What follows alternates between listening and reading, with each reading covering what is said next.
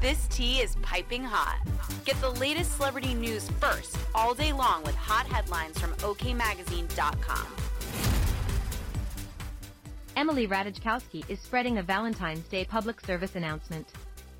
The supermodel took to TikTok on Monday, February 13th, to share an important warning to all females about trusting in love despite celebrating the ultimate romantic holiday in the nude with new flame Eric Andre. Important reminder to all the girlies tomorrow, Ratajkowski captioned the clip where she lip-synced to Kristen Wiig's character from Bridesmaids saying, "You cannot trust anybody." Despite her reservations, the My Body author seemed to have quite the steamy Valentine's Day with the stand-up comedian after he shared a photo of them relaxing together naked on Instagram. "Happy Valentine's Day," Andre wrote alongside the Tuesday, February 14th, picture of himself laying nude on the couch covering his private parts while Ratajkowski posed Stan's clothing in the mirror, showing off her ample assets. The pair were first spotted out on a date in New York City in January, weeks after the High Low with Emrata podcast host broke off her brief fling with Pete Davidson.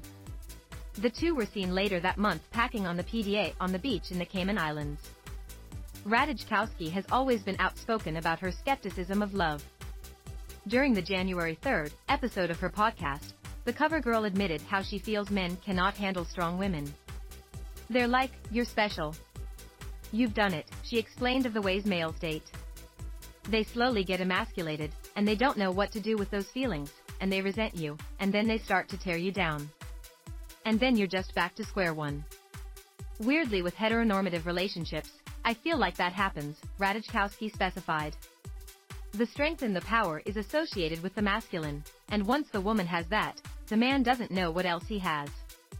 Before dating some of Hollywood's most eligible men, Ratajkowski was married to Sebastian Vermeclard, with whom she shares almost 2-year-old Sylvester, from 2018 until she filed for divorce in 2022 after the filmmaker reportedly stepped out on their marriage.